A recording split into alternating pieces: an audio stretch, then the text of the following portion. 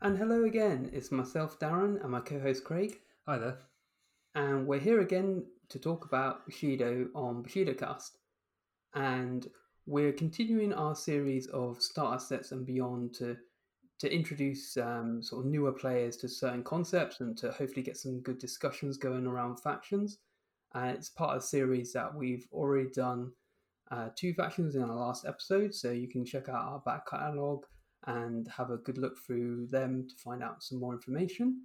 And we hope you enjoy that. And we do appreciate any feedback that you might have on the format as well going forward. We're hoping to cover all the factions, but any feedback is really appreciated.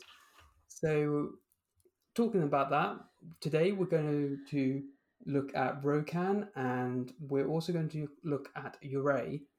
But before we get into the meat, Craig, I hear you had a game. That was pretty interesting. Yeah, I did indeed. So, Tabletop Simulator again. It's been really useful.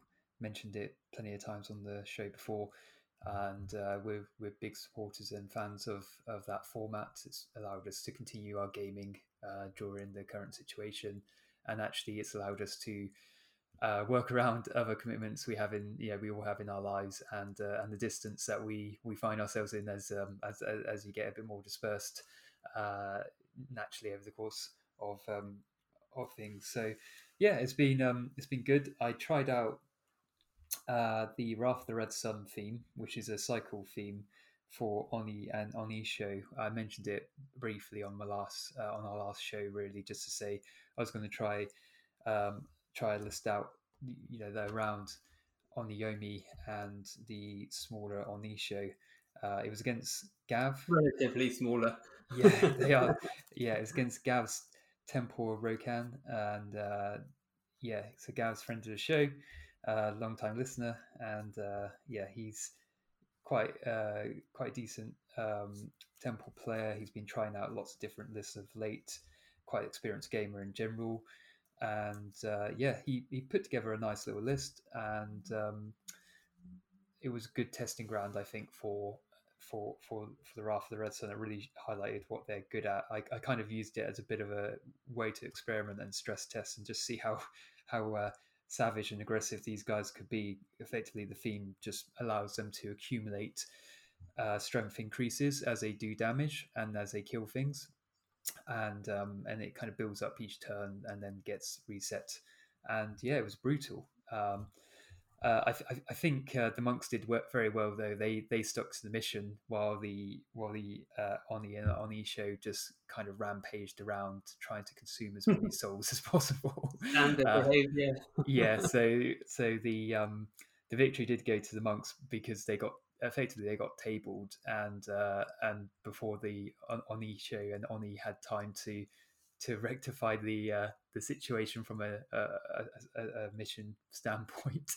But yeah, I think it's a very brutal theme actually, and once you start getting some hits in and some casualties in, then you'll start to get a phenomenal strength increase that will make any hit, no matter how small, very painful for your opposition.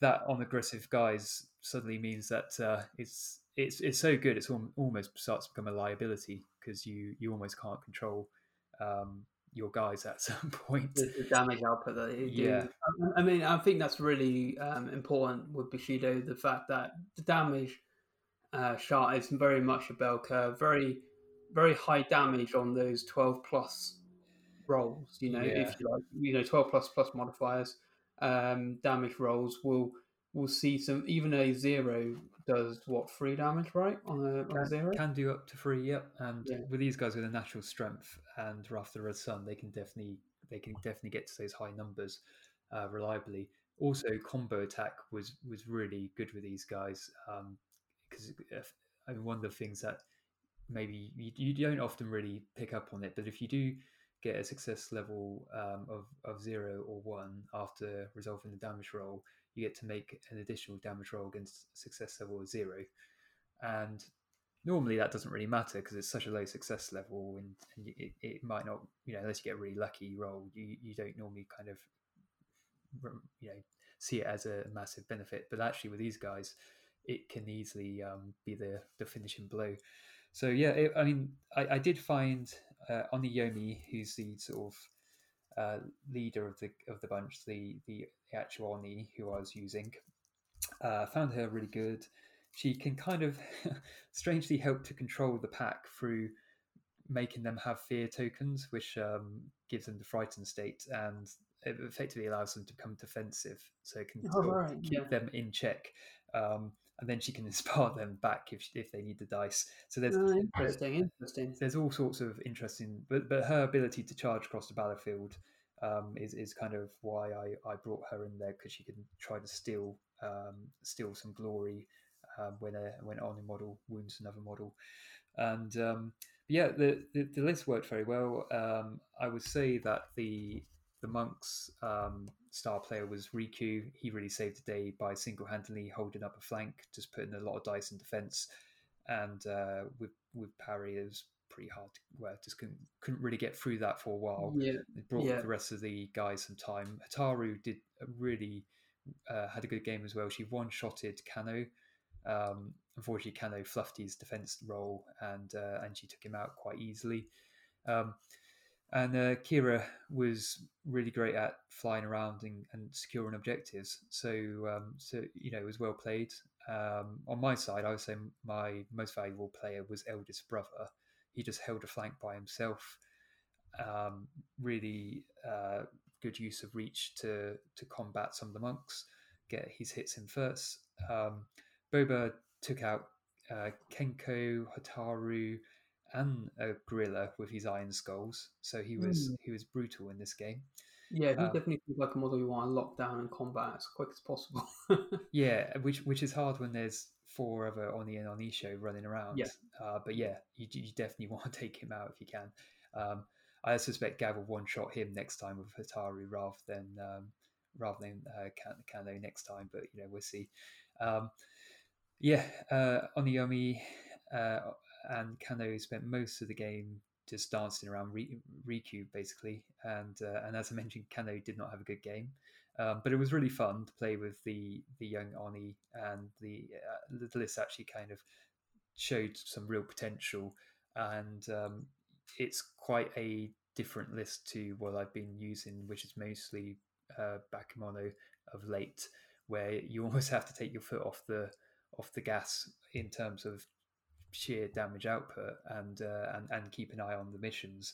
So yeah, really good fun, really good game, and I think I've probably sort of stress test how far you can take these guys, because I think I top of turn 4 I managed to sort of end the game effectively, but it was good, and I think the list has got promise, so I'll probably try it out again, and just kind of be a little bit more measured in my approach. Yeah, you just need some way to do the objective as well. So, Just gotta, yeah, exactly. Just gotta kind of not get too carried away. win the game. But um, no, sounds good. Sounds good. yeah, good. So that's a nice little segue, I think, because we've gone from Savage Wave, who we covered last time, against Temple, who we're going to cover this time. So, do you want to take it away? Indeed. So yeah, Temple are a faction I've brought into, and mostly focused on the monks, but I have experience playing against the peasants as well. I also particularly like the sort of the animal side of it. The anthropomorphic animals, if you like.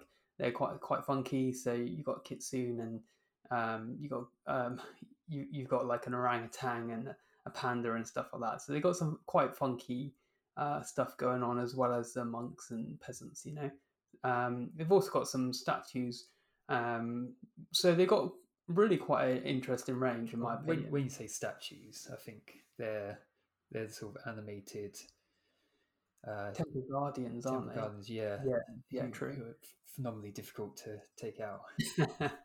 Almost as annoying as skeletons, but not quite. Yeah, the animated warriors are kind of in a similar league to them. But yeah, it's they're durable models effectively, so they don't take much damage when they get hit. and they Yeah, one and they do. damage a piece, and they can just hang around for a long time. Yeah, and they do have very good armor free as well on top. They're very very unique models, but very very good. I like them a lot. So just looking once again at the starter set as a sort of the initial point, I would say it's a pretty good starter set as most are. I would particularly say it's worth buying because it comes with two of the cheaper monks. They're called I was about to say it is a monk's base starlet set. yeah. You don't get any villagers in this No, starter set. not the new one. You used to get a pretty funky mix of monks, master accuser, and peasants. But this one is all about the monks, and so for me that was really a selling point. I really like the monks, and I like the other stuff on top as and not so much the peasants for me. But their play style's very good still. Well, I think yeah, well, we covered the villagers off in a previous episode based on Hmm. the game because Gav's quite keen on playing those guys. So Yeah, yeah, yeah. I, that I think for me, I can always play peasants of Jung, so well, the Conclave of Pirates, Captain, sorry, theme, which is effectively a very similar kind of army. Um, but anyway, so you've got two of the cheaper monks, the Unsai monks, which is really really fantastic to have if you, particularly if you want to go down the monk only route. If you want to have a break out a theme and have kind of like a bit of everything from Rokan. Not so important. You can have there's plenty of sheep models that you can add to your force, but for monks, these are really really important models to have, just because they're at 10 11 rice each. A lot of monks is they're really good, but they are a little bit on the pricey side. I think that most monks are above 14 rice. I would say. so these cheaper monks are kind of 11 rice, aren't they? To they just they kind of help balance out your forces and sort of still competent but cheaper fighters. Yeah, I mean, there's if I'm honest, like for their points, I think they're very good. They still got free melee dice. They can, as common with monks, they can boost for two, which is a phenomenal ability. I mean, we talked about in the monks sort of faction focus, well, the Brokan faction focus, but the ability of monks to boost a stat for two key is phenomenal, and they have plenty of ways of gaining more key. So they're very, very good with the key efficiency. They can't move it around as much as something like Tengu or Aito, but they can certainly generate and use it really effectively. Yeah, I mean that certainly stands out. And I guess for people listening, when we say move it around, I guess you mean like Channel. move, channeling and leech. Yeah, so moving key from one model to another Yeah. model where you want it. Yeah, so yeah, just looking at like so the They can do that, by the way. They can do a little bit, but it's not as easy, you yeah know. they've yeah I've seen them play a few event cards that kind of helps them get around some of this as well. Yeah, so yeah the sort of the younger monks are like 10 and 11 rice, so that's quite a nice price point. Yep. And Yeah, another quite common factor of monks is most of them have size up defense zero. So they are very good at getting out of combats they don't want to be in. They're generally quite defensive models. You will often um, just avoid combats rather than finishing off the enemies. Not always. There's a couple of more aggressive monks, but in general, most of your monks are there to push the enemy or push away or get away from the enemy. They're very good at that, and that means I particularly like them in area control missions. But they're just generally very good fighters. The other sort of global ability is kata. On most monks have kata. The unsai monks don't have kata, but if they're within two of a friendly non-unsai monk, then they also get kata, and that is where your kata is where your ones still count. So it what in games term what really it means is I find if your monk wants to do one thing, they're really hard to stop at doing that one thing. So if they go all out defense or all out attack, it's really hard for the opponent to stop it, because they generally can have a good pool of dice because they either naturally have 3 or 4 dice, and they can boost really easily, and none of their dice are going to fail. So you're going to get the supporting dice, and realistically, then it just becomes, well, what's your highest dice, and then the others are supporting you, um, which leads to some interesting things. It does mean though that I tend to find that I go quite swingy with them myself. Like I either go mostly defense, or like all out defense, or all out attack. Maybe don't go as a bit of both as I would on other models, possibly, to get the most out of kata. But it varies a lot, as everything does in this game, right? It's just one of those things. Like I think it's a contrast to martial prowess, where you can, you throw that cheeky one dice in attack or defense, and you can re-roll it, so you've got a bit of a safety net. Kata's more of like, if you focus on doing one thing, you'll probably do it really well, and if you start splitting off to do two things, you probably won't get the benefit as well. Yeah, definitely. I've experienced that plenty of times. I think that combined with the the healthy amounts of ki they tend to generate and the very efficient boosting cost. Generally, they're boosting for 2, pretty much any stat they need, and that just means that they can generate a lot of extra dice. And as you say, none of their dice are going to suffer from being ones generally. Most of them have the kata rule, which just makes them very Yeah. reliable. Really, I mean, they don't have prowess melee to re-roll dice like we often see with samurai, but like I say, they're just very reliable. I particularly like Riku because he's got parry, so he can kind of take that to another level, really. Oh yeah, yeah, it's really important. So I mean, the other models in the starter set, the actually really important one in my mind is Saruka, because she's the fire monk, and that's another thing with monks. They have elements associated with them, which has a minor impact in certain aspects of the game. So you don't have to focus on it all that much most of the time, but it can come into effect with themes. Um, but she has a fireball, like a sort of Dragon Ball Z Kamehameha wave kind of like attack, I imagine, and it's really powerful actually, and it's a nice addition to the monk army, which doesn't even if you go out of the monks and you just play generic Rokan, you have very limited access to missile attacks in this faction, and Saruka is probably one of the best ones. So she hasn't got a long range. It's in fact really short, but it does do a lot of damage. So really nasty short range attack, and she's still a very competent fighter. But I've definitely seen a few people fall foul on the wrong side of her ranged attack. Yeah, she can get up close and do a devastating attack. Because it's lightweight, she can get within two. All of a sudden, success. She's looking at rolling 3 dice, looking for fours or better, and with a +2 damage, yeah, it can cause some serious issues. Which is unusual for a monk. Monks don't normally do damage.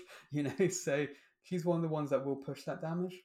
Yeah, I mean, she's definitely more and more aggressive monks who can be expected to actually do some damage. And I mean, her combo attack as well is pretty decent because she can generate so many additional dice to get that into play.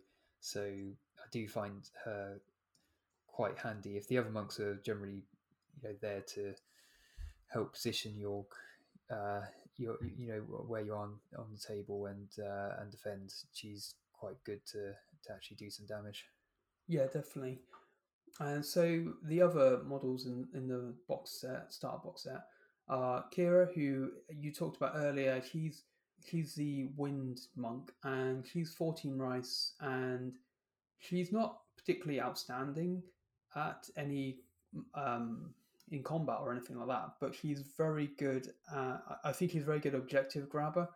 She has the ability that when she does a run, she gains Cloud Walk, so she's just very good at running around, getting to objectives, and she also has dash ability. So she's just got a lot of mobility. Reminds me kind of like a pseudo Tengu, which is, I think, interesting from my perspective because you look at the abilities of Tengu outside of Tengu faction, how much people pay for it, and it does make you appreciate that the fact Tengu get this for free. In inverted commas, they're paying for it, but I think it's and this is why comparing across factions is always a bit flawed because it's still got different value within the within that context. Yeah, this is in Kira's like a super mobile monk, and her ability to run six and grab objectives makes her really valuable, and also do a dash as well, which means that she can make an extra 2-inch move at the end of activation. Really handy to get her into good positions. I mean, she can go grab objectives and get out there and things like that. So a really useful model. I would say he has got tough competition from Yuki, who's only 2 rice more, but Yuki's more of a fighter, not so much into the grabbing of objectives. So I think they do have different roles. So, and some, if I'm honest, when you're looking at rice costs, even difference of 2 rice, it can matter quite a lot if you're looking to get that extra model into a warband. Oh, absolutely, absolutely. Like I said, in the game we recently just had, she was great to run to the backfield objectives and get the prayers in. Really quite difficult if you set your scenery up and terrain up accordingly, and I think that's what Gav did quite well. He because there's a lot of scenery on Tabletop Simulator, but a fair bit of it is impassable, and it kind of really helps. And if you've got Cloud Walk, you can set up some good maneuvers, let's say.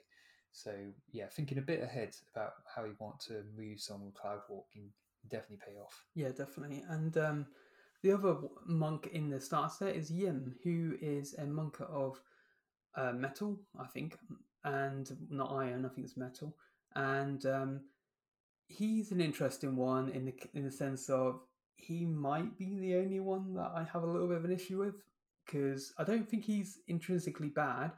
I just think there's a lot of stronger options, but they do all cost more rice. So I can kind of see his place is the fact that he's relatively cheap. I just personally wish he was a little bit cheaper or had another ability or two on him.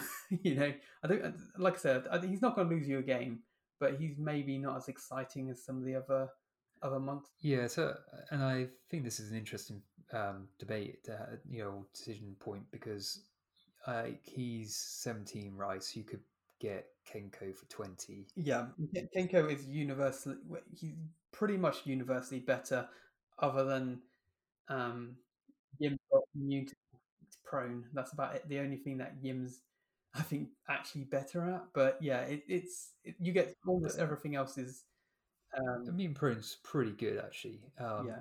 But yeah, I get the point. It's like, will they perform? Yeah, how differently will they really perform on the table? And 3 rice is nothing to be sniffed at though. That gets you some very nice special cards, which can be very powerful.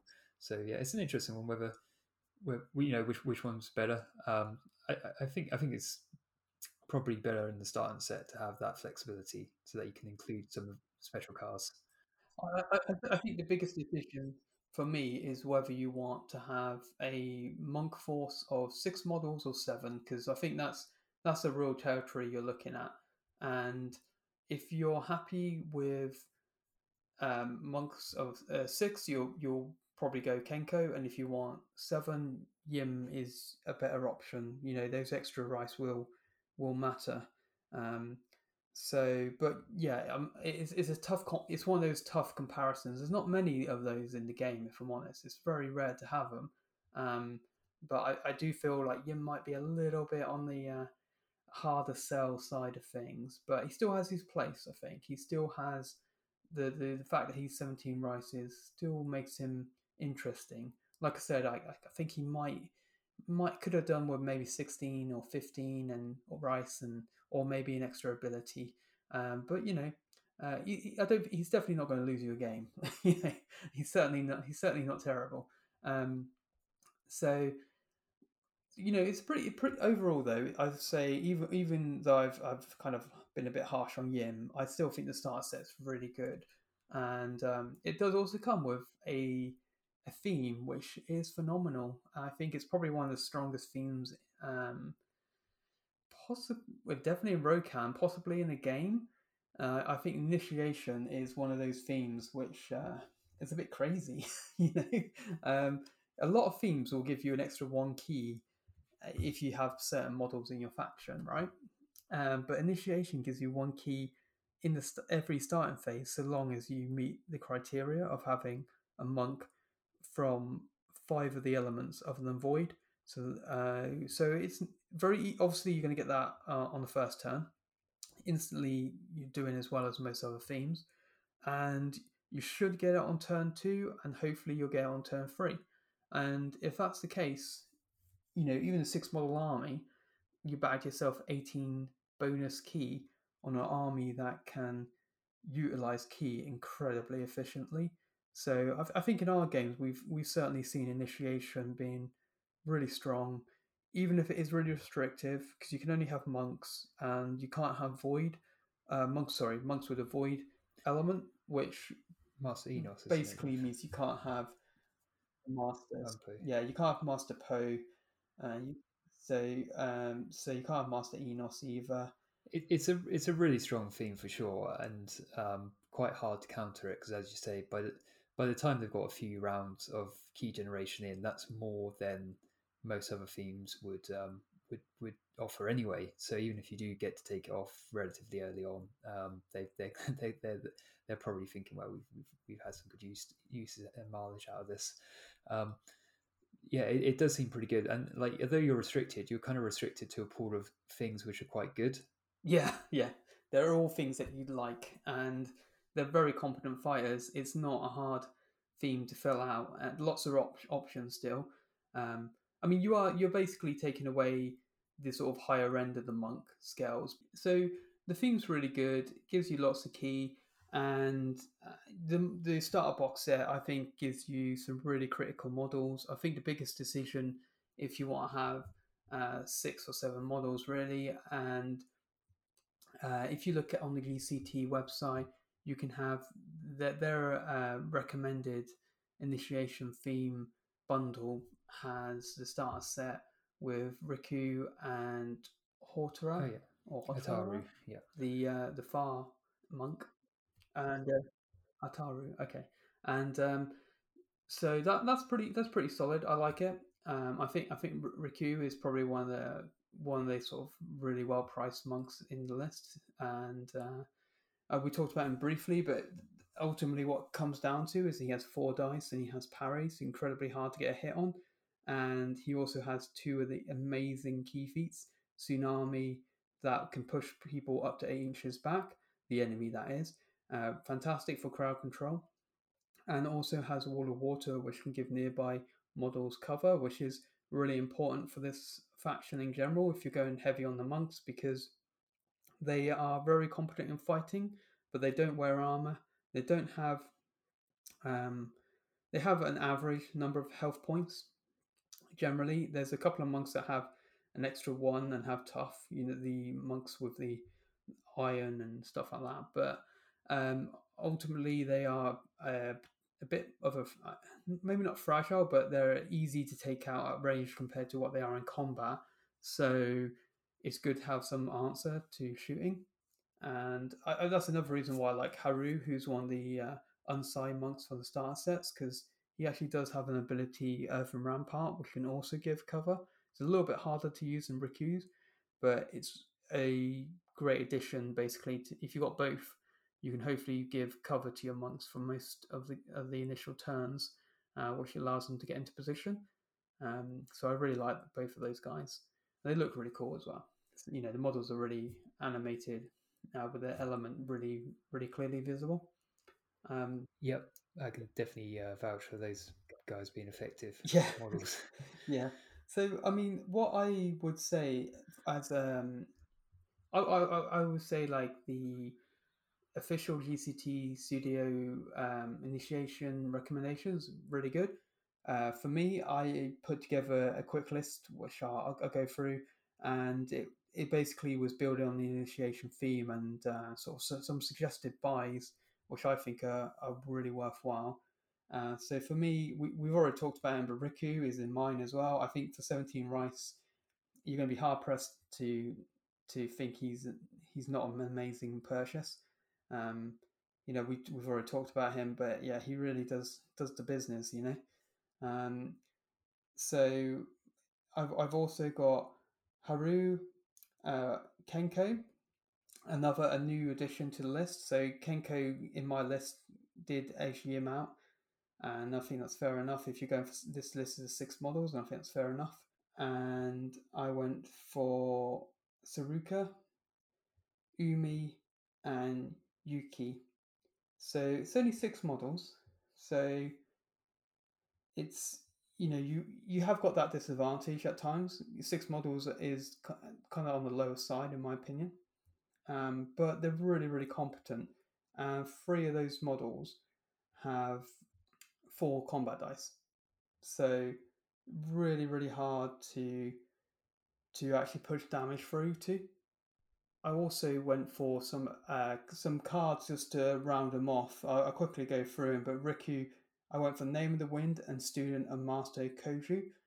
And reason why is Student Master Koju gives you the wind element, which then allows you to have Name of the Wind.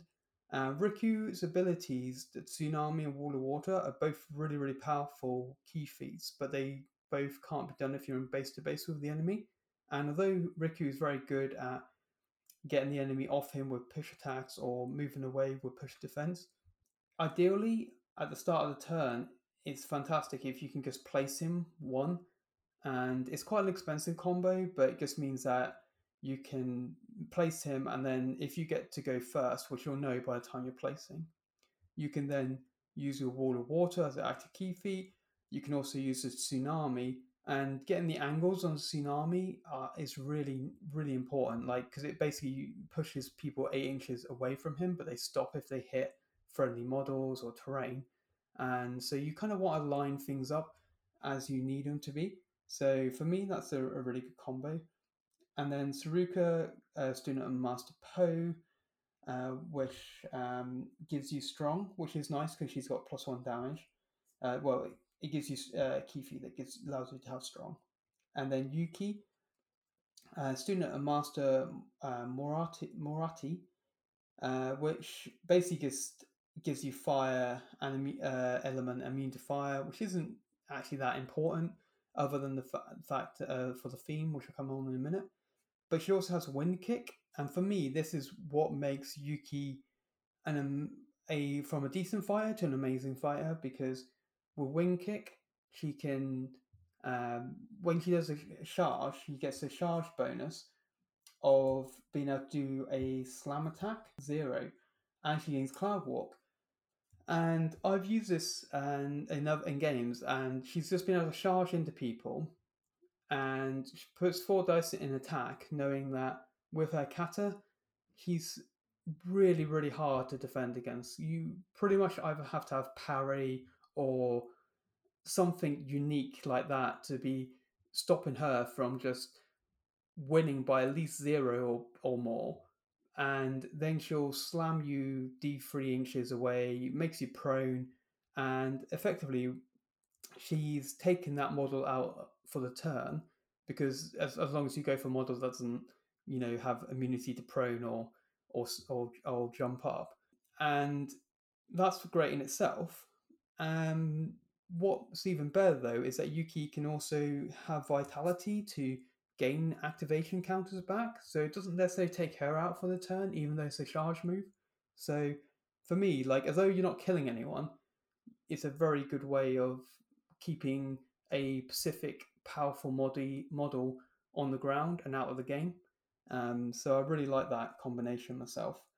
And the other point about why I've gone for all these students of Master X is the fact that the army I described there, it's only got 6 models, but you actually have to take out at least 2 models to get rid of the initiation theme to stop that working, because the most of monks have dual elements, and it also means you have to take out at least one of the monks, which have 4 combat dice as well. So it's a kind of smaller size warband. I Yeah. think 6 is like 7's probably average. 6 is just so it's not super small like 4, but it's still on the, you haven't exactly got numbers, but you've got real quality in there. So your warband brings a lot of uh, decent quality troops that can pull off some impressive maneuvers. And I think you're right. Things like slam attack and that will be quite, if used at the right time, can be quite decisive.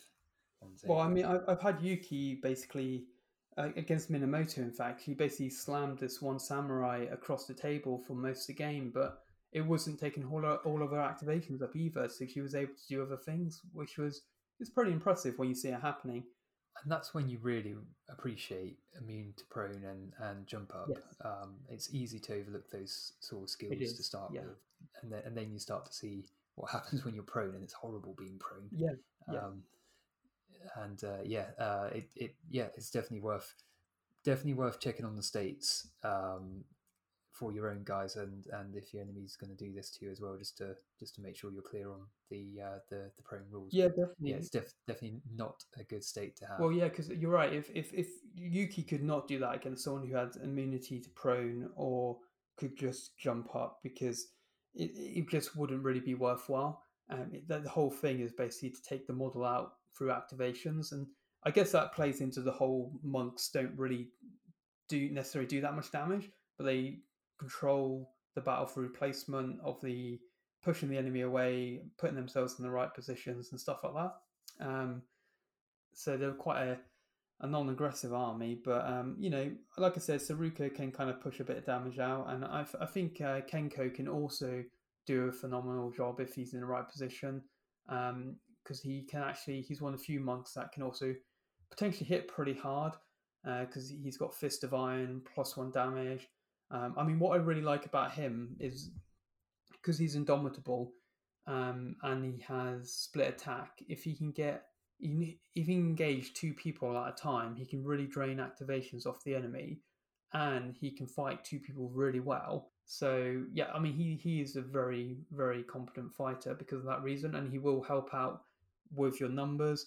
Riku will also help out with your numbers with the tsunami, particularly in this list because he can do that 1 inch placement at the start of turn. He can hopefully line him the tsunami is up in a good way because it's quite a restrictive key feat. It's a simple action and he can't move and it can't be in base to base, so it's quite a draining action for him to do, but it's also massively powerful to be able to push the enemy 8 inches away.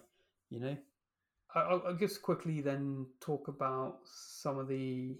So I talked about basically some of the monks that you would buy to get that starter set.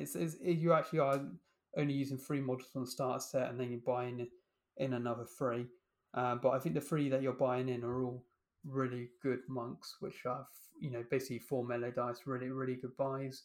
Um, from my perspective, the rest of the monks are I don't think you really go wrong with them. But some of the master, like we explained earlier, some of the master monks are a little bit trickier to get your head around. So I think the ones we've covered are probably some of the easiest to get on with.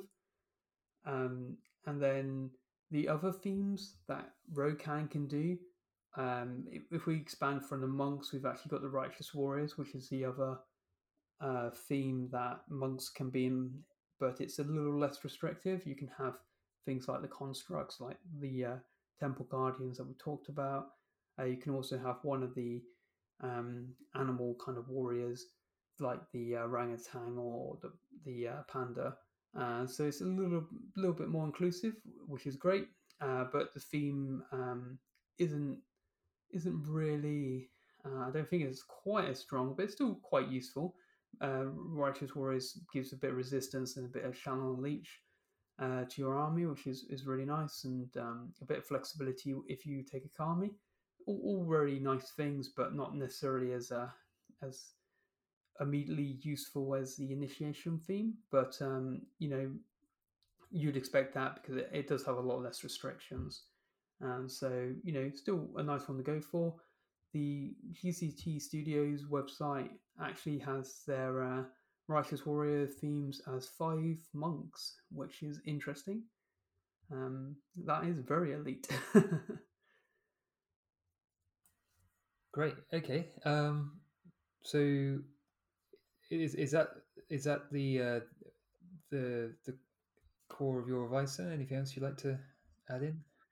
Well, so I would say I suppose we should talk about the peasants as well, just to encapsulate Rokan.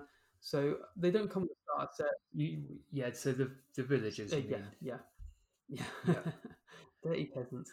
Basically, the encapsulate Rokan. Yeah, there's also Bastion the Mountain theme.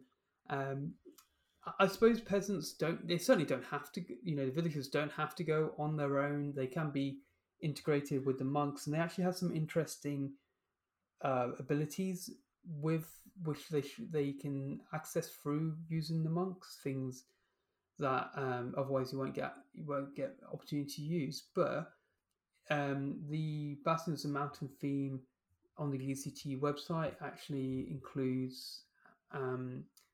It's quite a nice range if you go and check it out. It has basically the village elder, and then it has some fishermen and some rice farmers, the water buffalo, and then the 2 kitsune.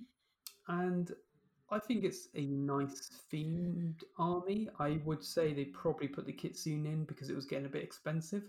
I think if you really want to go, if you really want Bastions and Mountains, you probably want a few more models than that one gives you, and so it's probably going to be sort of hitting the 8, at least 8 plus. I mean, this one's 8, but probably more like 10 models. Um, and I think you probably want um, the Fisher guy that we talked about in the last episode, Ashinaga Tenaga. He is, yeah, he's such a strong model for the villager theme that as much as I really really like the Kitsune, which are the fox people, I really really think he benefits the villager theme more. I also think Kato is a really important model that's not in that selection, and he actually is your main hitter in my opinion. So again, another model I would say, go and get that theme selection box because you get a discount. The Kitsune are really good, but I'd probably also look to get Kato and Ashinaga Tenaga as well. Excellent. Hopefully that's. I mean, it was interesting to listen to all that, and I've faced these guys plenty of times, and they're a tough bunch to crack because of all that key going on and kata and good stat lines. And Yeah, I mean they're an interesting force, and I think we generally felt that they're a little bit higher on the maybe power curve, if you like, or maybe just a little bit easier to get on with. I think they're more forgiving, and Yeah, that's yeah, simply because the the best way to take them out is always to surprise them. I yeah, find because yeah. If they can't boost, if they can't beast and they're some of them wouldn't be surprised, but most of them can be surprised because they sixth sense and things like that. But yeah, going down a dice and not being able to boost, suddenly they're manageable. It's just a head-on fight with them normally results in them being able to pump their melee pool to obscene levels and then just defend if they need to, and potentially attack at the same time. Doesn't normally go so well to you because not many people can win that kind of fight, if you like, especially with their yeah. kata, meaning that they never really have terrible dice rolls. So providing they're rolling enough dice. So yeah, they're quite forgiving, but like you said, they don't tend to hit super hard, and they tend to have most of their sort of special attacks and defenses are more kind of about moving people around rather than just doing more damage. So Which can be a bit of a problem as the game progresses because you tend to lose the odd model and yeah, often tend to remove the enemies. So although as great as it is putting all your dice in defense and being, relatively safe for most, early game, it does. doesn't always pay off later game. I did see some good use of counter strike defense as well. That can often cash people out because you effectively turn you turn providing the enemy at least want to attack you, which your counter strike defense can certainly turn a poor attack into actually a good hit on the enemy. Yeah. And something like Riku in particular, that's particularly nasty when that came round. So yeah, I mean, Riku has got so much going on for him, hasn't he? I guess special mention for my own preference as well of certain models that I think people should buy because they're very cool. I would actually say Kazuki is a really interesting model to buy into because he's the only model in the game that I know can do this. He can choose one special attack and one special defense every melee exchange. So he is really hard to figure out what he's going to do. He's going to do something nasty. You just don't quite know what. Most of the time, it means putting the opponent is going to go prone some way, one way or the other. They're probably going to end up prone against him. So he's the sort of orangutan looking guy, and really cool model really as well. really interesting. Lots of zero cost special attacks and defense, and he can select two. And I mean, I think the different kind of paths a combat can take in Bushido is already quite complicated. In a interactive and involved way. It's one of the melee mechanics, one of the features of the game that really sells it.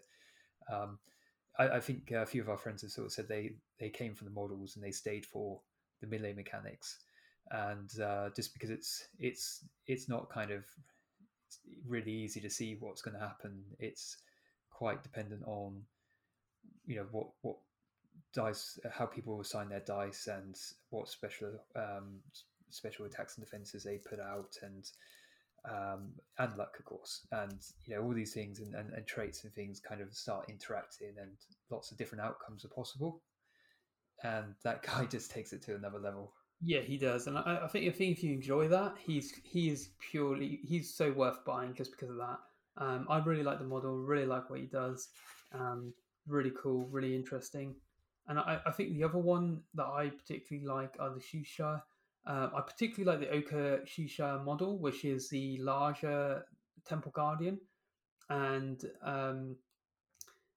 I think it's really interesting. But the normal Shisha are the ones I've got experience with, and they actually add a really, like we talked about earlier, a really durable aspect to Rokan. And the model's a little bit dated, but I still think they're quite cool and they're really good fun. Okay, that's great. So, shall I move on to you, Ray?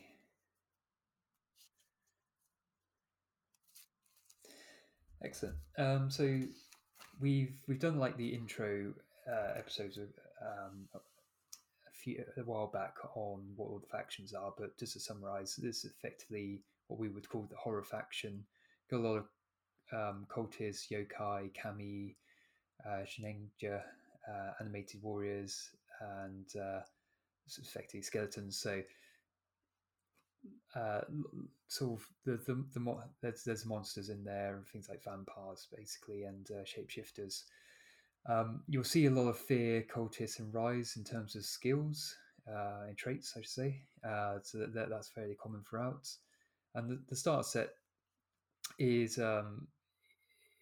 focused on the Burakumin, and which are kind of cultists effectively, and the yokai, which are the sort of evil monsters, evil spirits, that kind of thing, supernatural creatures.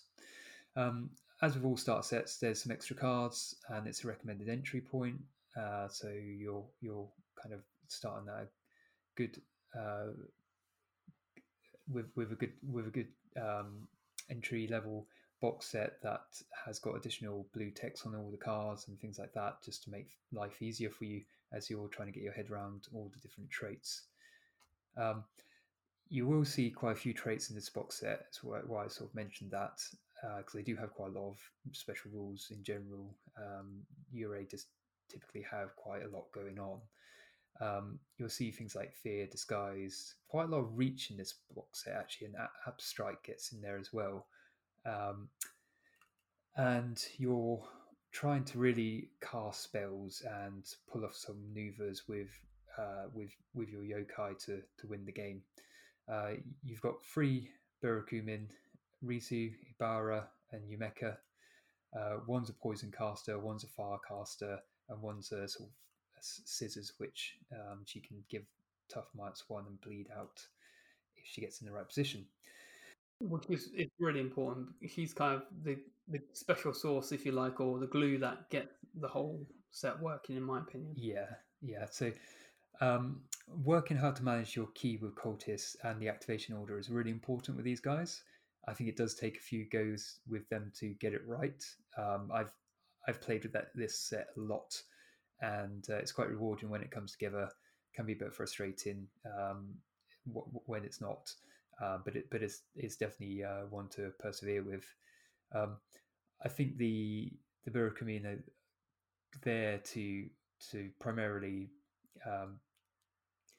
cast their sort of spells, if you like, their key feats, but also they're pretty good at getting the objectives and giving your presence on the table.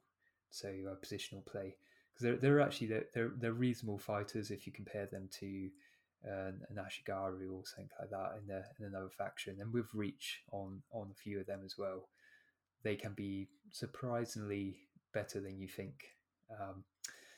I would say with them though, just remember it's a 6-turn game, so you can go in very early on trying to pull off a very big key feat with them, because they effectively put lots of tokens down, lots of poison or far down, or you can take some time over it. I think it depends a lot on the kind of key test that you're matching up to. If someone's got particularly good key and defensive traits, then you may want to assign your kind of your own key differently when you're casting your own key feats. And getting that right takes some practice. There's no one right solution. I think you can sort of double down and put as much key as you can into one big spell, if you like, hoping to get as many fire or poison tokens on as possible. Or you can try to nip away at people and spread out the damage and soften them up for later, where perhaps you'll be able to make the most of your reach, or your yokai can go in for the kill.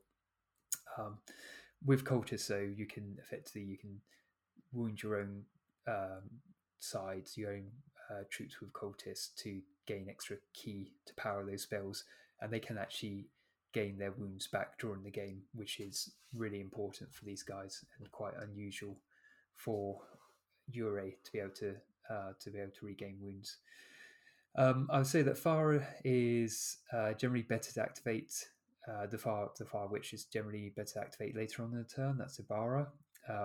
That's just because you can make a wait action to remove some Far tokens, unless, of course, you want to make them use a wait action. Yeah, I'm still not sure which one's better sometimes because Yeah, depends what you're trying to achieve.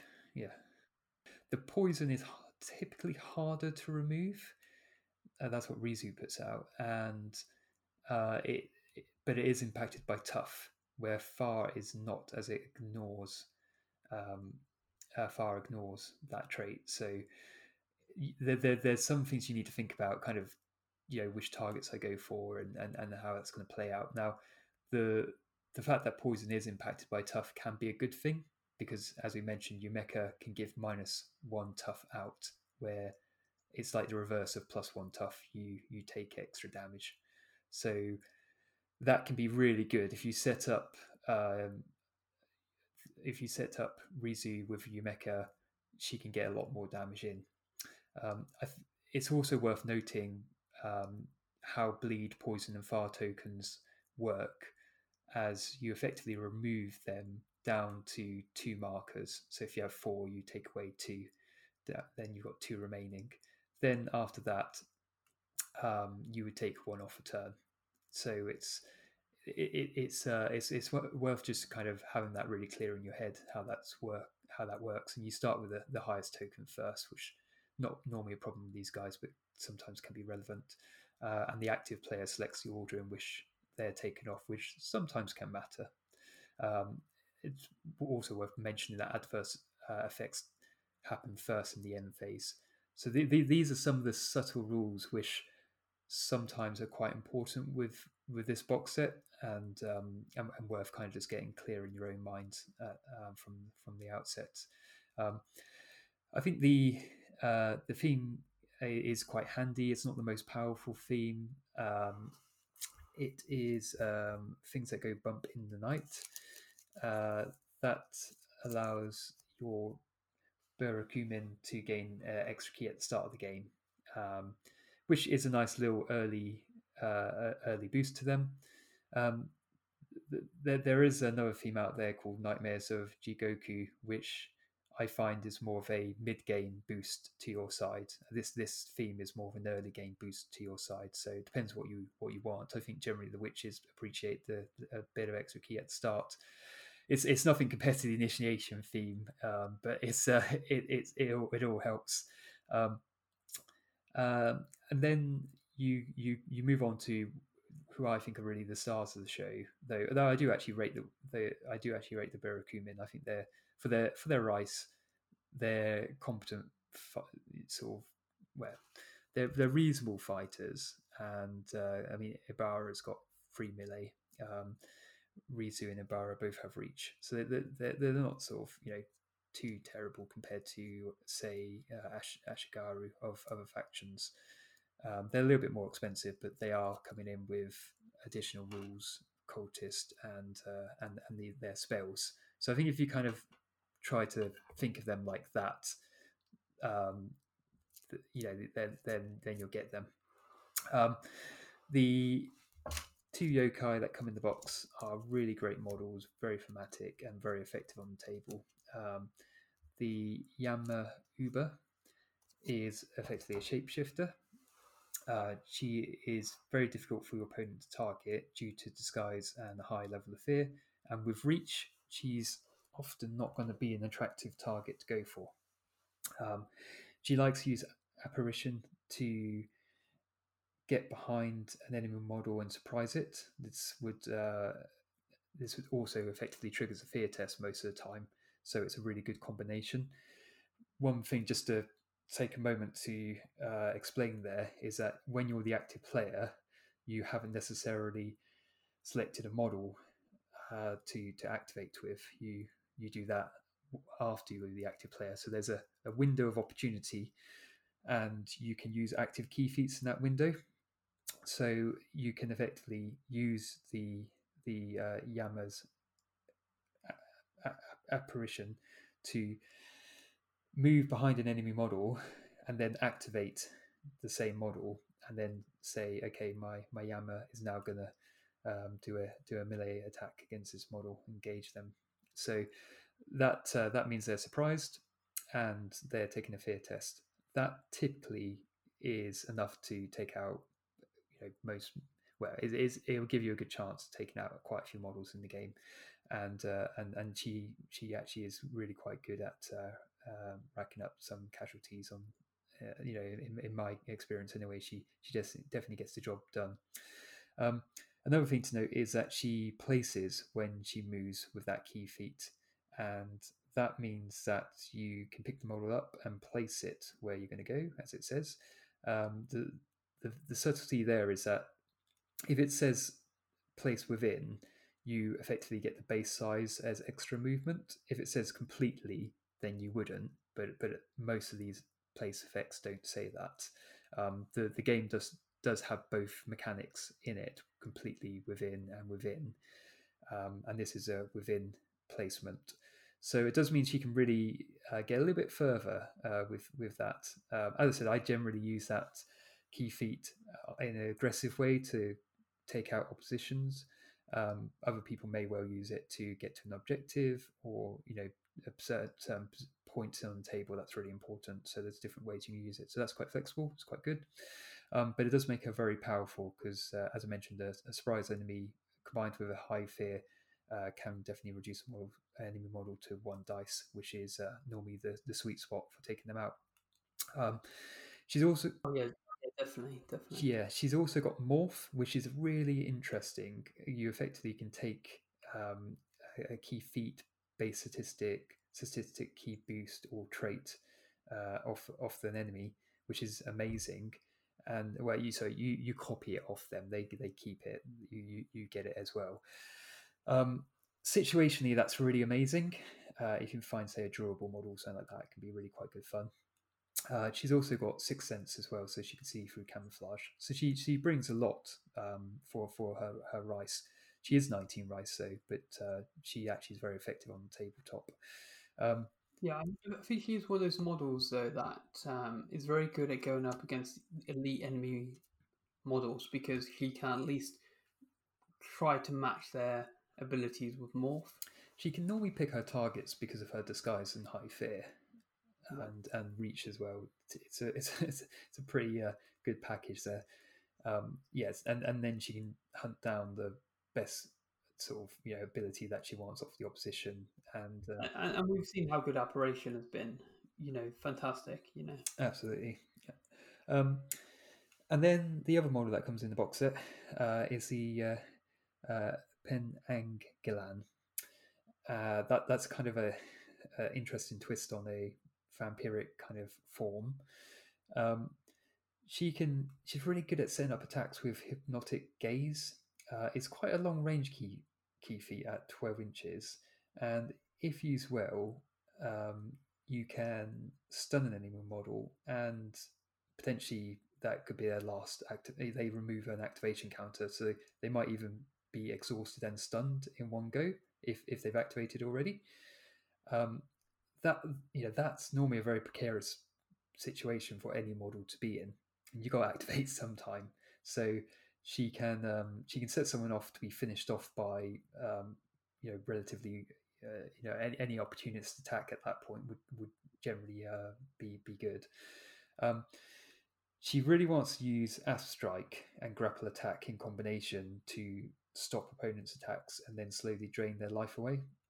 That's Yeah. really what she's there to do. And if she can, and so read up on the initiative order for App Strike and Reach in general, because these guys are going to use it a lot more to change initiative to their favor, and read up on Held and what cancels it. Because when she gets them with the grapple attack, she'll hold them, and knowing what cancels that state is quite important.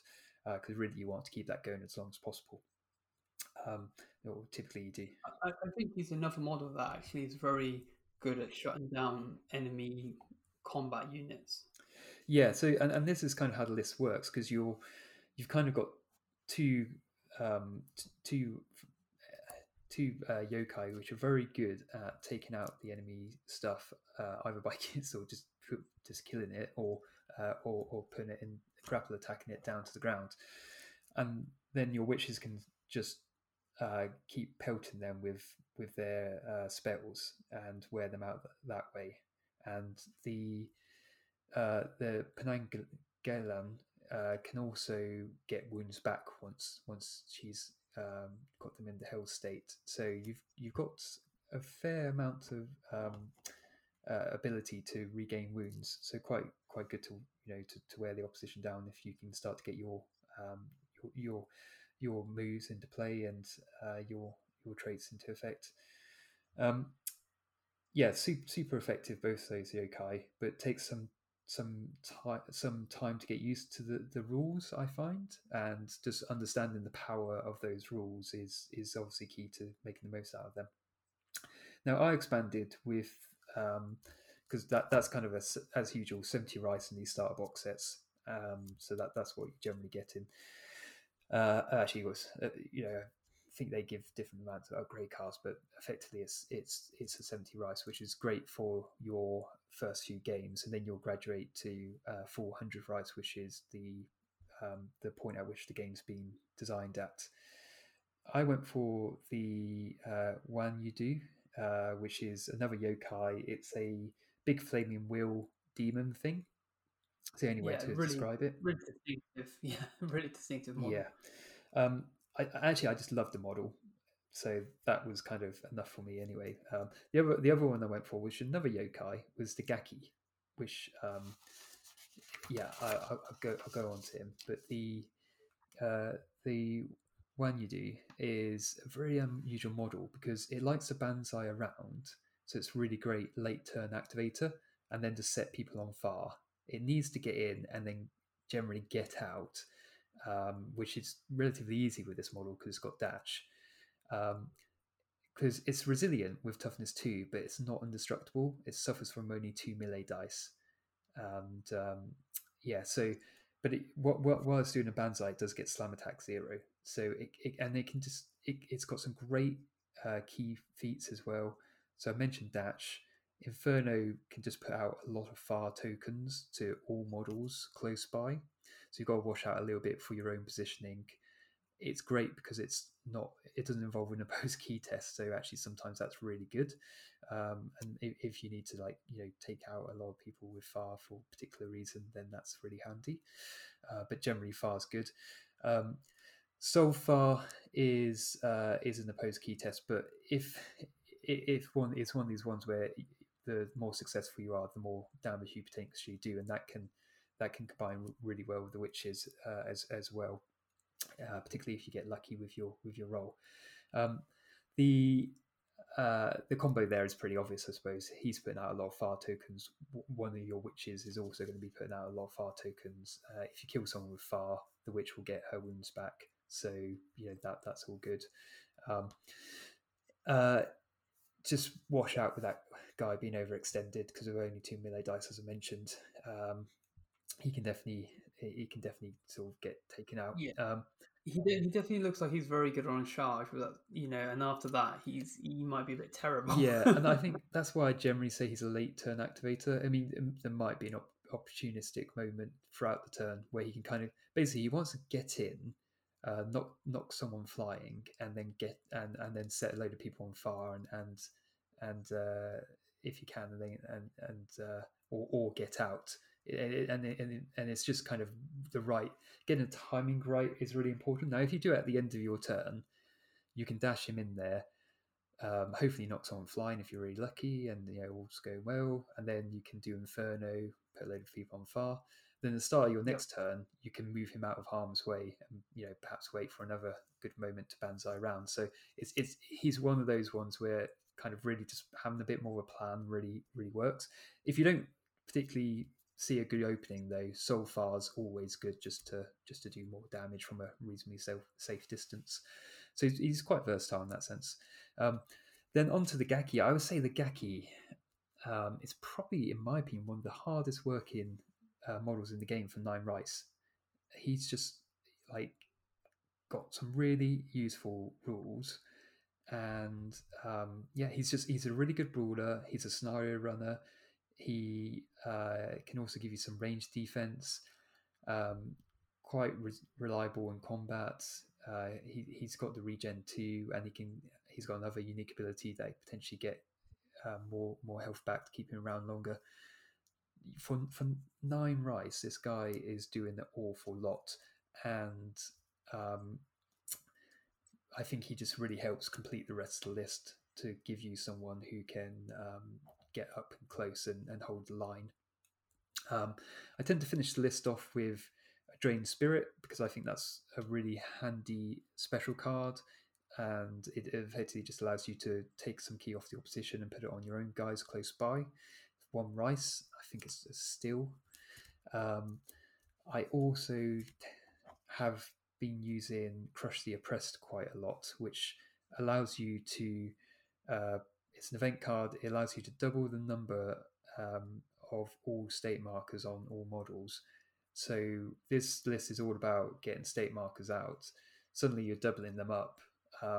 It's phenomenal. So it really gives them that power boost to make them, pretty competitive, I find. So that's like my sort of recommendations there. The GCT site has got its own kind of bundles available as well. So I think for Bumping the Night, they've got Mokotai. He offers Law and Obey, both really good abilities, which Obey basically is where you can put a control marker out, and Law is something which um, I've used quite a lot with my Silver Moon, and that allows you to move people around the table. For Tem Rice, he's really quite good, and his main issue is just kind of because he's at the lower rice point, just kind of managing his own key is sometimes a bit of a challenge because there's so much he would like to do, and he can only do so much at the same time.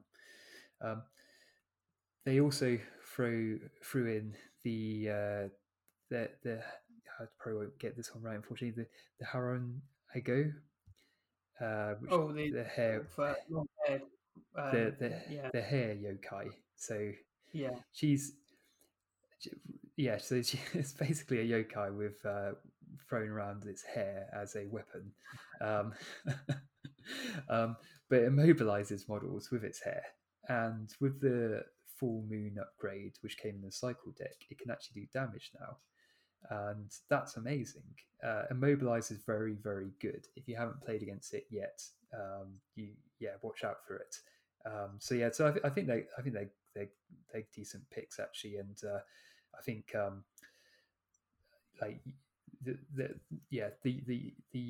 hair yokai in particular. I mean that can easily swap in or swap out for one of the yokai in the start sets as well. So I was going to say he does remind me quite a lot of the Panangalin, but a bit more ranged. yeah, And but again, sort of there to drain the best enemy fighters of their ability to be good, you know. yeah.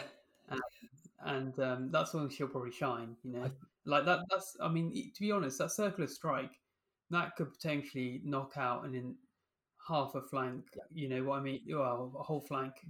Combine Um, that with Makotai potentially either either luring people away or putting a control marker out. Yeah, it's quite nasty.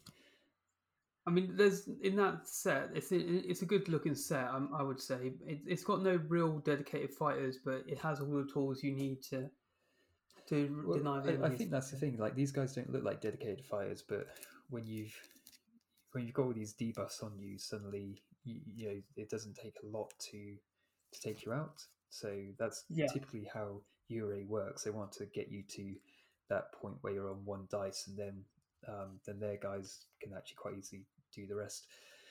true. They're debuff faction, Yeah. definitely. They've also got a bundle for Nightmares of Jigoku.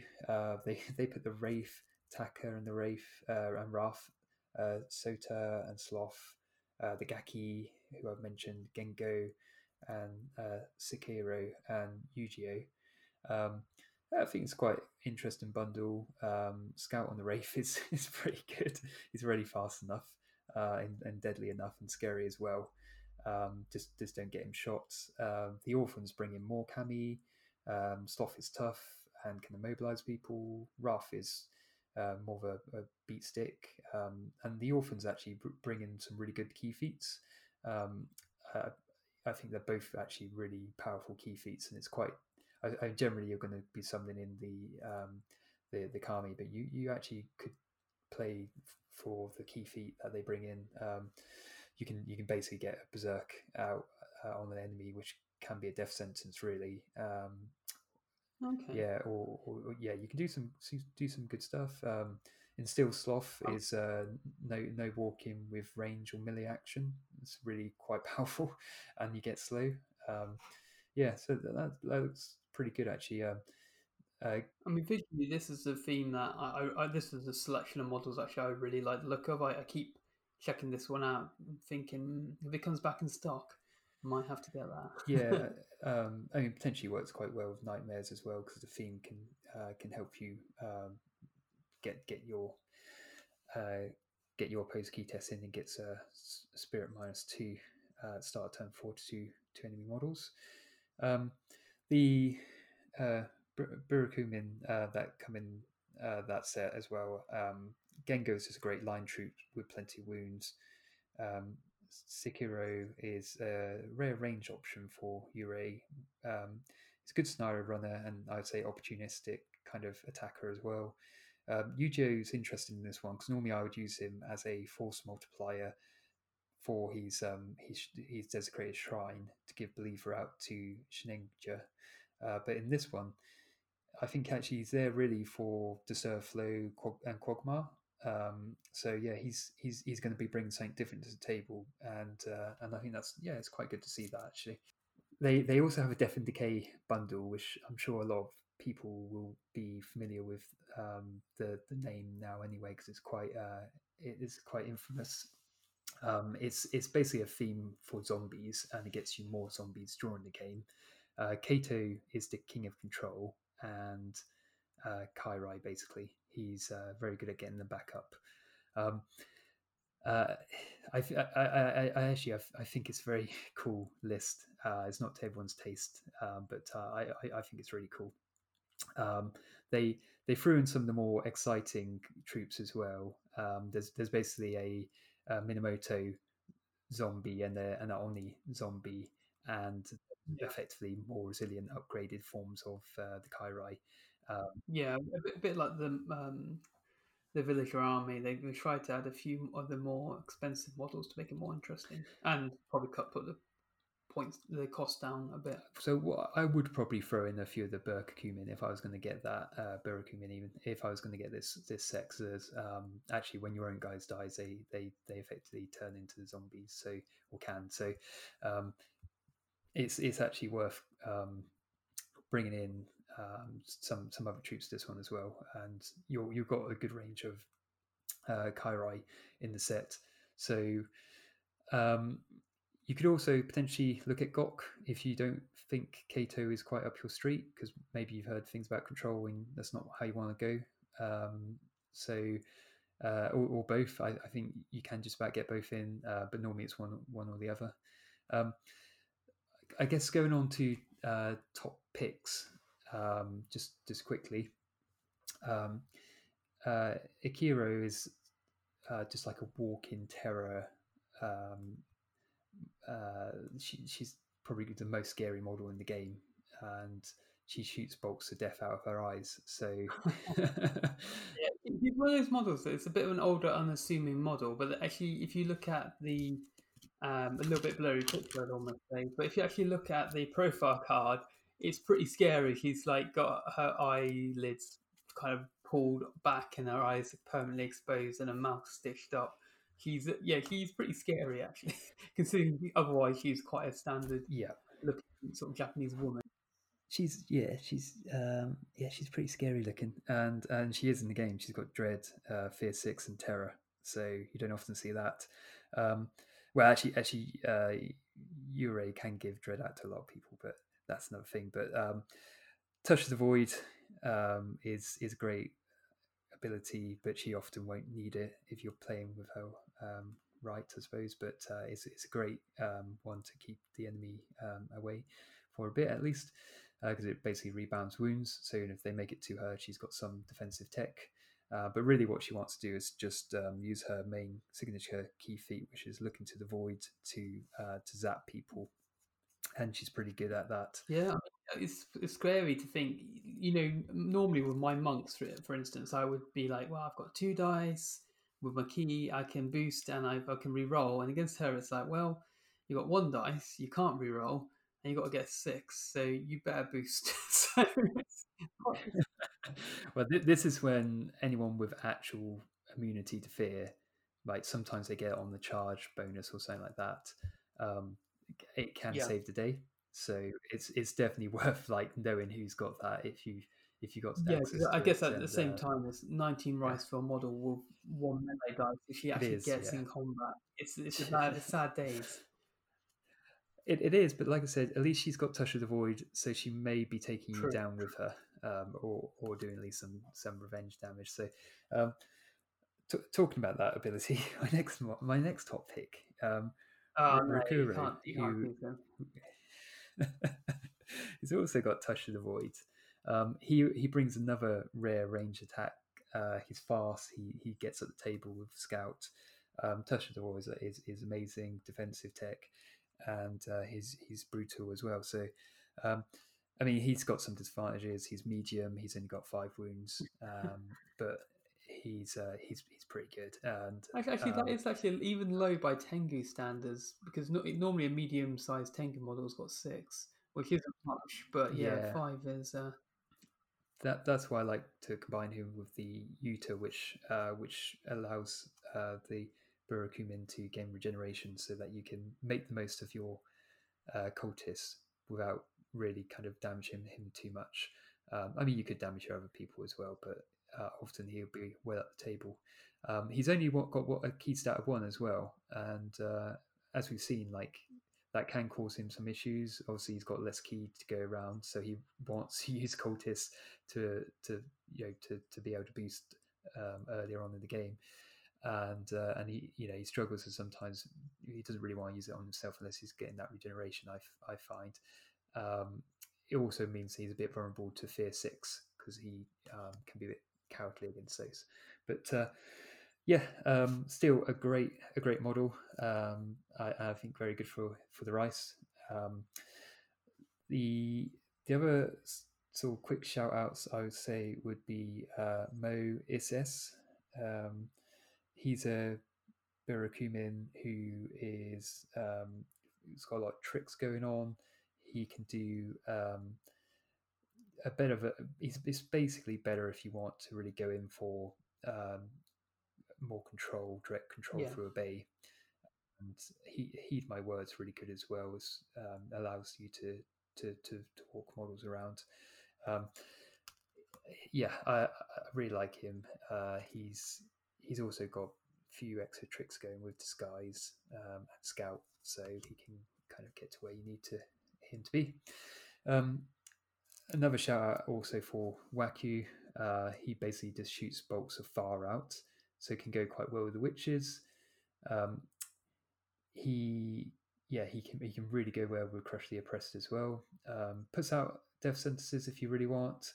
And he can actually gain extra activation counters, which is amazing. Yeah, really powerful. There's also a bit of a trick with because he's protected friendly, so putting him with people with control can be quite effective because they become friendly when they're controlled. So that's one way of making him very survivable for the game while he's taking lots of the opposition out. He's pretty good if you want to go for something a bit more straight out. If you want to go for a higher end kind of caster. We've mentioned the Yuta box before. This is just sort of trying to cover a bit more ground while I'm here. I mean, we could probably do an episode on them, to be honest. I think we kind of did. If you look in the back catalogue, there is an episode where I go through my views on using the Yuta. I'm a big fan of these guys, basically, and I think their Shigenja are really powerful, and the animated warriors are highly effective. If you like the starter set, but you kind of want to go more extreme in terms of like not just cultists casting spells, but really powerful witches casting spells. And this is a good set. I do think it's worth saying though that the complexity of that set is a step above. Yeah, I mean the starter set actually is reasonably complex and that's why I try to outline some of the additional rules.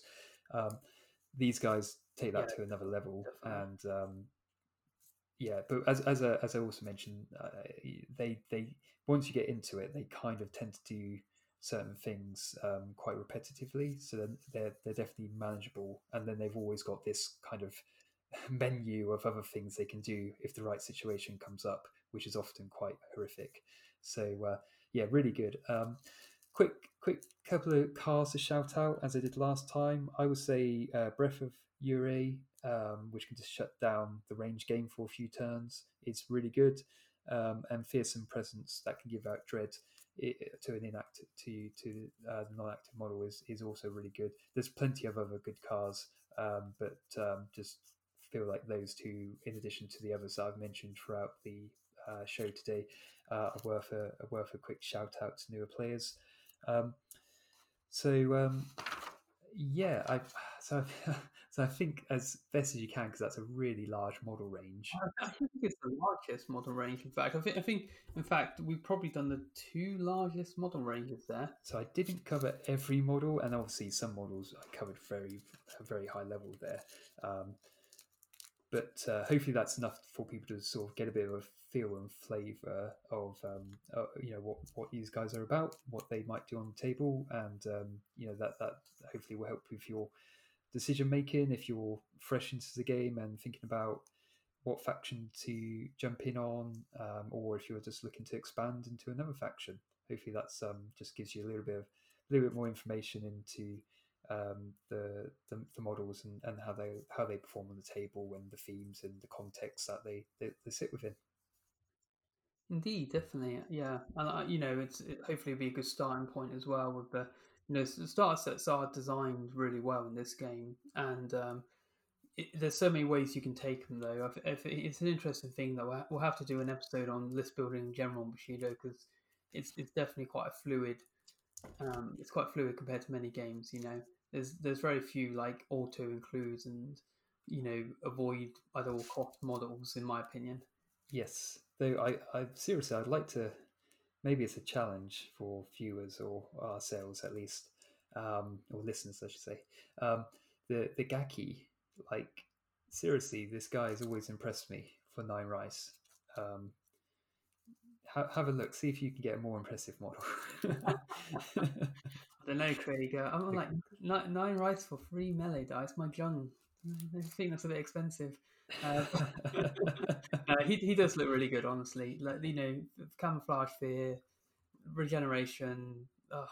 I don't think he's going to be ruling the battlefield, but he's a very efficient No, cost model. and that's why I like cards like that. They're a bit more subtle, but like so then I kind of threw in what looked cool in to expand my start set, but also kind of what I thought would complement the wider start set. But yeah, lots of different ways you can take it. As we said, like the recommendation on the GCT site actually looks pretty good Well, as I well. actually think I actually think it's slightly hard to make a bad list in Bushido because whereas let's go a little off topic, but whereas some games are very much about building a list and then like you could say it's sort of maybe 70% building a list, 30% on the table. Bushido, I would say it's kind of the opposite.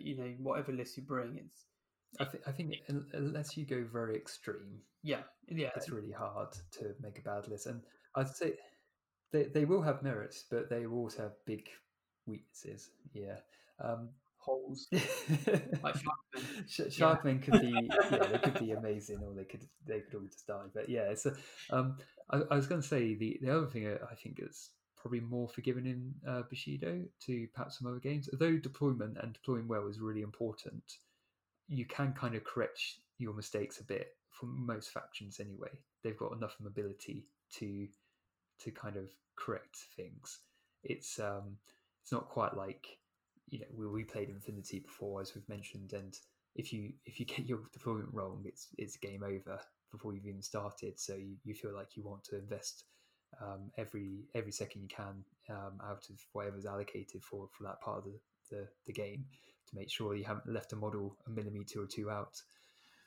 I know what you mean. I do wonder though, to a certain extent, with Bushido, your deployment is pretty important still, in the sense of that's normally where the matchups will happen. It Like it is, people. but if you think about like particularly if you've got a corner deployment, like you can True. definitely correct it if you've got a model kind Yeah. of like slightly an inch or so of easier for some factions than others, admittedly. Um, if you're playing table edges, though, it's still relatively, it's possible you can run models around normally on the first turn. Yeah, as you say, a bit of a digression there, but perhaps a useful one for people to think about. Um, Yeah, perhaps something that we should go into at some point. But I mean, we're hoping these faction, um, more of a star set and beyond than overview, are useful. And if they are, then please let us know. And if they're not, then please let us know. Again, we're Yeah, happy to well, I change the mean, format. so far feedback's been pretty positive. I think we're just very mindful of um, we've got a really interesting listener base, being some very established players and some very new players, and we're really quite excited and hyped to provide good content that hopefully appeals to a wide range, and Yeah, it's definitely. it potentially potentially all these names are going over some people's heads, and they want to come back and listen again once they've got more familiar with the game, and potentially more experienced players will hopefully get some insight or will just enjoy listening to us ramble. I I hope That's always the goal. That's number one. that's the objective. So hopefully everyone gets something out of it, and we certainly enjoy making these. So Yeah, and we really are keen to support the community. It's yeah, a really exciting, pivotal moment, and we want to kind of do our bit there, our small part in it. yeah, definitely. And I've actually been really interested with the community in general. We're getting more podcasts coming out from different people. I listened to the Beard podcast. That was really That cool. was good fun. Yeah, And yeah, yeah, very, he's a really good presenter. yeah, You know, definitely. really charismatic and interesting, and a really good interview. Definitely worth checking With out. Jason Enos, And yeah, he's like the designer of the game basically. So yeah, that is definitely a good one to check out. And we also follow Robot Dice Explosion, which they've been doing some extra lore in kind of how things play. Uh, yeah, some really nice, concise overviews of each faction, yeah, kind which of are really. sub 15 minutes. So, and that's quite good. Their back catalog's pretty good as well. Um, so yeah, it's good because I think the more content sort of makers out there and all the rest of it, just especially in lockdown, I think it just gives people a way to engage with the hobby, which may be difficult otherwise. And certainly, I think people should try TT S out Tabletop Simulator. Give it a go. It's a bit daunting to start with, but it's quite addictive actually once you get into it. We're starting to get our game times down as well now, which is good to see. So we can kind of comfortably get a game in like a Sunday evening or something like that, which um, is really quite nice to have that option and flexibility. And yeah, it seems to be quite well put together now, doesn't it? You can get a game in quite smoothly. Yeah, But yeah, I mean, just to reiterate that, I think uh, we really do want to make everyone feel welcome to the Bushido community. If you're uh, fresh into the community and trying to figure out what's what and who's who and all the names of things, or if you're more up to speed with the rules or wherever point you are in that journey, hopefully this is helpful. And the existing player base and key figures, if you like, are quite active on Discord. I would say that's probably where you've heard about this podcast and probably where you've come from. But if you are coming from another source, then definitely check out Discord because that's where most of the activity is at the moment in terms of kind of just sharing ideas, talking about a list, clarifying rules, discussion on lore and background, and so on. yeah. I must admit, I'm a bit of a. So far, I've been quite a bit of a stalker on the on the Discord. I've got to get a bit more interactive, but it's really interesting content. There's so much of it. I find I spend all my time just reading through it. Yeah, It's really interesting, you know. you can definitely, yeah. So yeah, amazing times because when we first started, we probably felt there was a bit of a lack of content, hence why we wanted to do the podcast. And now it's almost like you could spend all day on Discord alone, and it's all good stuff as well. Like really good conversations going on, really good idea sharing, and hopefully that's just like a great way for players to mesh and to kind of get to know each other a bit better and you know get some games organized. Yeah, I mean, I know there's a World Cup event coming up on Tabletop Simulator, which is really interesting, and for the future, the health of the game going forward. I hope there's some events. Don't necessarily have to be super competitive. Just some events where people can get together and play some games. That would be really cool to see that happening for Bushido. Excellent. Well, we did say we try to keep these episodes down to a reasonable time frame, and I guess on that note, we should look to wrap up. Darren, any closing remarks from yourself?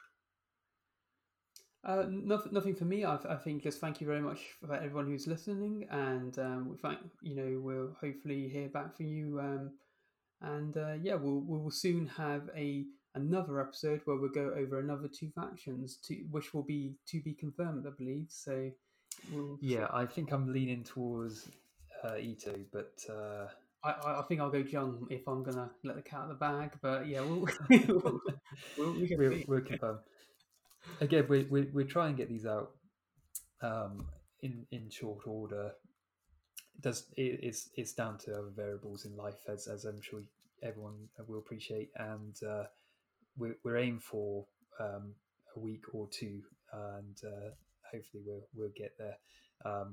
It's going to take a little while, obviously, to get through all these factions and do them justice. Put the legwork in with making sure we played with these things and do the write ups and so on.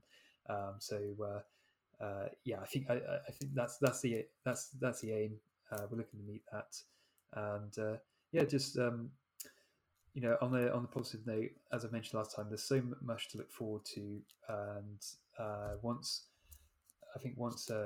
like the production capabilities come back in and the schedule starts to settle down, we'd start to see a lot of exciting things coming through the pipeline, a lot of new shiny stuff. So yeah, we're keeping an eye out for that, and look forward to next episode and going through two more factions. Cool. Great. All right then. Well, thanks very much for listening, guys. Thanks a lot. Bye.